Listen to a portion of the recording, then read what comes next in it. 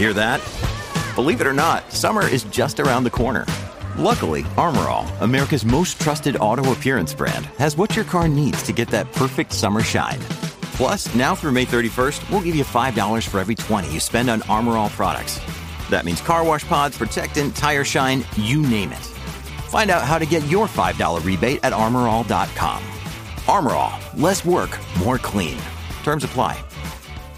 Truckers, what are your best stories from years on the road? My dad is a truck driver, and he likes to tell a story about a Keebler cookie driver who was getting teased on the radio once. He said the other drivers kept asking him questions like, do elves make the cookies? Are you an elf? How tall are you anyways? Dad says this truck driver let the good-natured ribbing go on for a while, and then he said in a deep voice, listen, I only drive this truck for the paycheck. I don't ask any questions. I just back up to the tree and they fill it. You can't expect a man to badmouth his employer, okay? I've heard those elves have friends in some pretty high places. The last thing I would want to do is talk trash about their operation. Plus, like he says, pull up to the tree, get the cookies and dip. Not that difficult. What's going on, guys? It's your boy Scrub here, back again with another video. Hope you guys are having a great day. I know I am. And today we're going to be going over this Ask Reddit thread from truck driver stories. I don't know. I thought it was really entertaining. Truck drivers kind of make our country able to operate, so why not? And, I don't know, they've seen a lot of stuff. You know, who's been around America and got more opportunities to bump into weird stuff than people delivering stuff everywhere? So, yeah, without further ado, let's get into it. My great uncle was a trucker in and around San Francisco in the 40s, whose route often took him over huge hills for which the city is known. His truck wasn't all that powerful, so he usually had to stick it in a really low gear and crawl up the hills. One day, his little brother, my grandfather, was visiting him and sitting in the passenger seat, when my great uncle saw a friend coming up behind him. His friend had a better truck and was able to climb the hills faster and was going to be overtaking them soon. So my great uncle had an idea for a prank and had my grandfather take the wheel while he jumped off the cab, and when my uncle's friend passed him, my uncle was behind the truck pushing it up the hill. Yeah, you know, the steroids they had back in the day were really next level. You know, you could literally be pushing a semi-truck up a hill. You know, his friend that saw that literally went on to never challenge him to an arm wrestling match again, just in case. I was at a truck stop in Ohio getting fuel, and as I'm standing there on the driver's side of my truck watching the fuel gauge add up, this guy walks around the front of my truck and stops about 10 feet away from me by my driver's side steer tire. I look over at him, and he's standing very still, silently not blinking, and say, "Can I help you?" There was no response. "What is wrong with you?" And I still got no response. At this time, my hand went to the knife I had clipped on my left pocket just in case. "What is wrong with you?" I yelled. And he finally responded calmly in a melancholic tone with, "Oh, nothing. I just wanted to hear your voice." And then turned away slowly and walked away. I did not sleep well that night. Yeah, walking around wanting to hear strangers' voices is already kind of weird enough. Now, let alone just standing there staring at them, not blinking or saying anything until they scream at you takes it to the next level. I don't even know what a possible reasonable explanation could be for just zoning out and staring at someone you don't know, other than them, like, wanting to just scare people for some weird reason. I was in a pretty bad car accident on my way to college. My grandparents drove me since my parents were working, and I had way too much stuff to take on a plane. We were driving on I-80 in Pennsylvania, and I was asleep in the back seat, and I'm not exactly sure what happened. We think my grandma had a stroke while driving, but in any case, we ended up swerving off the road, rolled over a few times, and smashed up the cars and ourselves pretty good. Thankfully, no other cars were involved. But I've always wanted to say thank you to the truckers who helped us that day. 3 guys from 3 different trucks ran over to assist. One gave my grandfather a handkerchief to staunch the bleeding on his face. Another sat next to my trapped grandma and held her hand until help arrived. And another guy hung out close to me as I sat in the grass in a daze staring at my messed up knee. I remember that the 2 of us watched all of my earthly possessions as they rolled and scattered on the highway. Anyways, my grandparents and I went to the hospital and now we're all A-okay. But the best thing those truckers did, those dudes picked up all of my colored pencils from the road. All of them. They were scratched up and had road grit in them, but those guys took the time to give me back a part of my life. Unbelievable guys, and I will always have complete respect for them. Honestly, the fact that they were like, 3 strangers stopped to help you out's incredible, and the fact that they wanted to give you a piece of your life back is great too. I'm sure that, you know, the entire situation was horrible, but at least knowing people cared enough to try to give you a piece of your life back helped it in the weirdest way. I don't know. I'm very glad everyone's okay? That situation's just, wow. My dad told me this story. Back in the 80s, one of his friends was in the army on a semi carrying a nuke. They were going like 15 over the speed limit and a rookie state patrolman pulled them over. Due to the nature of their load, they couldn't take chances, so 10 guys jumped out with rifles and made the patrolman get on the ground until they were able to verify he was a real state patrolman.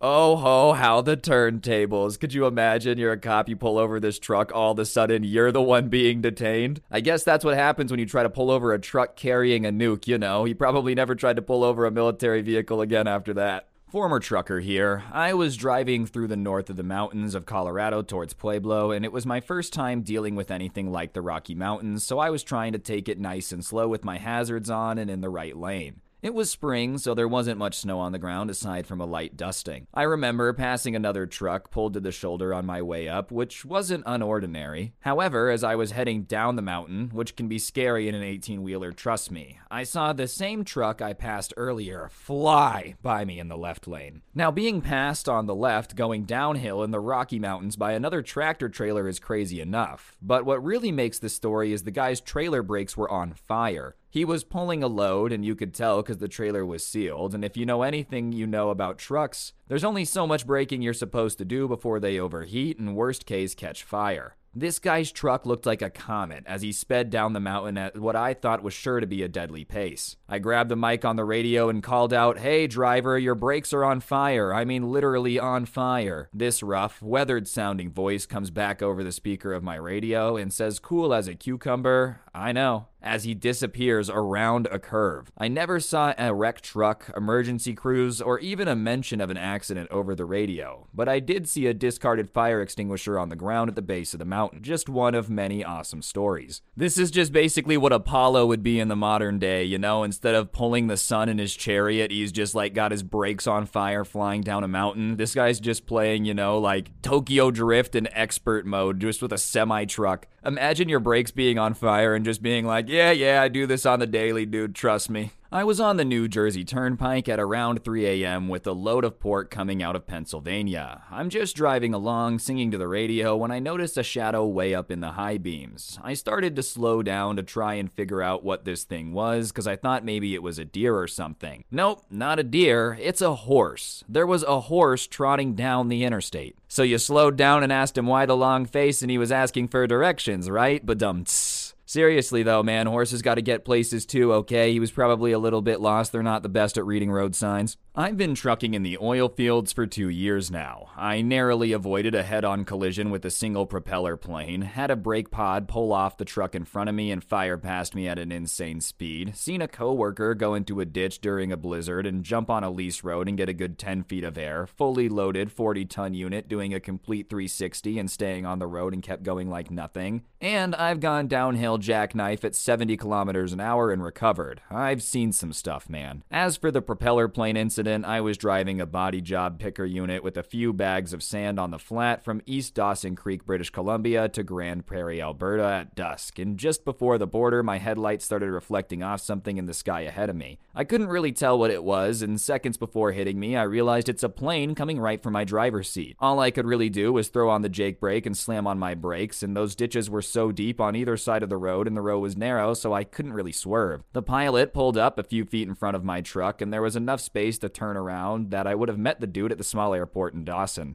The dude in the plane is flying the way I feel like I fly planes in GTA. I'm just gonna get as close to the car as I can, pull up at the last second. Only difference is in real life, if you crash your car into an oil truck, I'm pretty sure there's a big boom and you don't get to try again, bro, so you might want to be more careful going forward. My trucking days were garbage, but I got some good stories from them. I was going south on I-75 in Georgia at around 3 a.m., and I saw this bright light maybe 2 miles behind me. Not only was it super bright, but it's on the interstate and flying. It was big too. It's moving faster than anything I think I'd ever seen. Now, earlier the day I had called the guy who taught me how to drive, and he's a really superstitious person about life on the road. He would tell me stories about a green apparition that chased him in Florida when he was pulling too many miles, all that kind of stuff. I was already scared from that conversation earlier, so looking into my mirror and seeing this giant light flying towards me made my butthole clench into the seat. The thing closes into the distance between us and flies past me, probably doing about 120. I had the window down, and as it went past, I felt this massive amount of heat, and when it went past me, I could tell what it was. It was a hay hauler, a truck that's designed for hauling hay, and the entire load of hay in the back was on fire. I jumped on the CB, screaming, "Driver, your trailer's on fire," and the driver came back in a surprisingly calm voice with, "I'm just letting it burn off. I figured if I go as fast as I can keep my cab from getting burned." What's up with truck drivers just not being afraid of their car on fire, I feel like this would literally have me, about to poop my pants if I was hauling something that burst into flames. This is the second time someone's just been like, "Man, these things happen, things burst into flames, it is what it is, but I'm just gonna go real fast." Around 2007 and 2008, I was a trucker, and it was about 2:30 in the morning in Georgia. I was in the sticks about 100 miles north of Atlanta on I-75, and I was alone in a drop yard for trailers. I was there to drop off my current trailer and hook another one, and all I had to do was pick up the paperwork from the mailbox and go. I love stuff like this. No crap, loads ready for me to pick up, no waiting around, fantastic. Now, my entire life, there's always been this weird phenomenon that's followed me. Those halogen street lights? I would say 60 to 70% of the lights I walk under go dark. It's the strangest thing. I walk down a street at night, and it's not strange at all if every light I walk under goes out, and when I walk away from it, it comes back on. I walk the streets in darkness, and I literally have no idea why it happens. Anyways, back to Georgia. I dropped off my first trailer and backed under the trailer I'm picking up, got my paperwork, and as I'm raising the landing gear, I'm standing underneath a big street light, and guess what? It goes out. No big deal, but I say out loud to that one in particular, I wonder why that always happens. And at that point, the craziest thing that's ever happened in my life happened. A calm voice from about 3 feet away says, "It's a show of respect." A voice. No one was around for miles, and I'm literally in the middle of nowhere, and there was no one there, and I heard it as plain as day. It was a man's voice, not loud, scary, or intimidating. It spoke in a very matter-of-fact way. Show of respect. I freaked out, jumped in the truck, and moved 80,000 pounds faster than I ever thought I could move it. I'm not crazy. I have no history of mental illness except for ADHD, and no history of mental illness in the family. I don't even tell people this story because of the looks I get.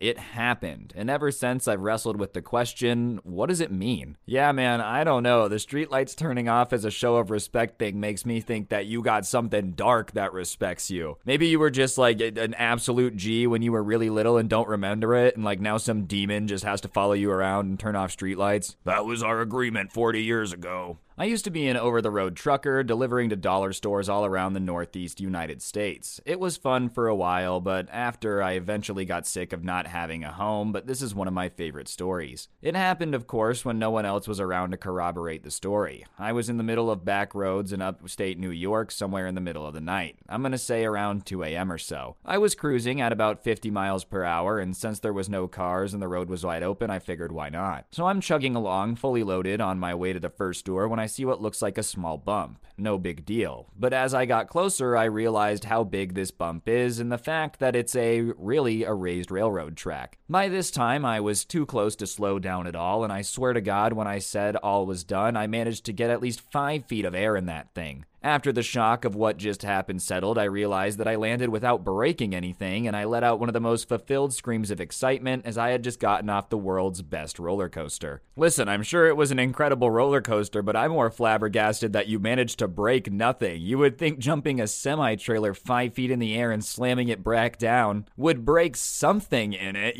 like a brake line, something. This thing isn't a semi-truck, you got a monster truck, bro, like literally. I'm not a great storyteller, but the things I've seen, I'll try to share the most exciting, surprising, and meaningful experiences. You have to understand that trucking, it's a routine. The same task, the same chair, the same wheel, the same job, but if you pay attention, it can be an adventure every day. The most exciting things I've seen is probably lots of fire. I've personally saved loads in damages just from calling 911, and the craziest was one time I was almost home. The sun was just barely down, and I saw a truck heading the other way with something bright, and there was a constant line of sparks 4 feet high flying from the back right tire. I'd literally never seen so many sparks. It was as if he was doing it on purpose, and as he passed me, I could see the sparks were now a solid wall of fire, several 100 feet long and about 3 feet high. I called 911 that second and told them to hurry before the next call would have been in and that way they had a head start on the fire. I saw it, ended up seeing it 3 days later. They got there in time before it reached away from the highway. I've driven into storms that convince me I'm about to die. I mean like walls of storms. It took less than a minute to go from clear to I can't see, I really can't see, and I'm going 70 with a full load. In all likelihood, I was about to smash into a stopped car or manage to stop in time and get wrecked from behind. I've literally had to dodge other cars. Sometimes people make mistakes or get enraged, or maybe they're on drugs, but I've had cars both intentionally and unintentionally try to hit me on the highway. You want adrenaline rush, you just got to experience that. When you're trucking, you're controlling something so powerful you hold the lives of everyone around you.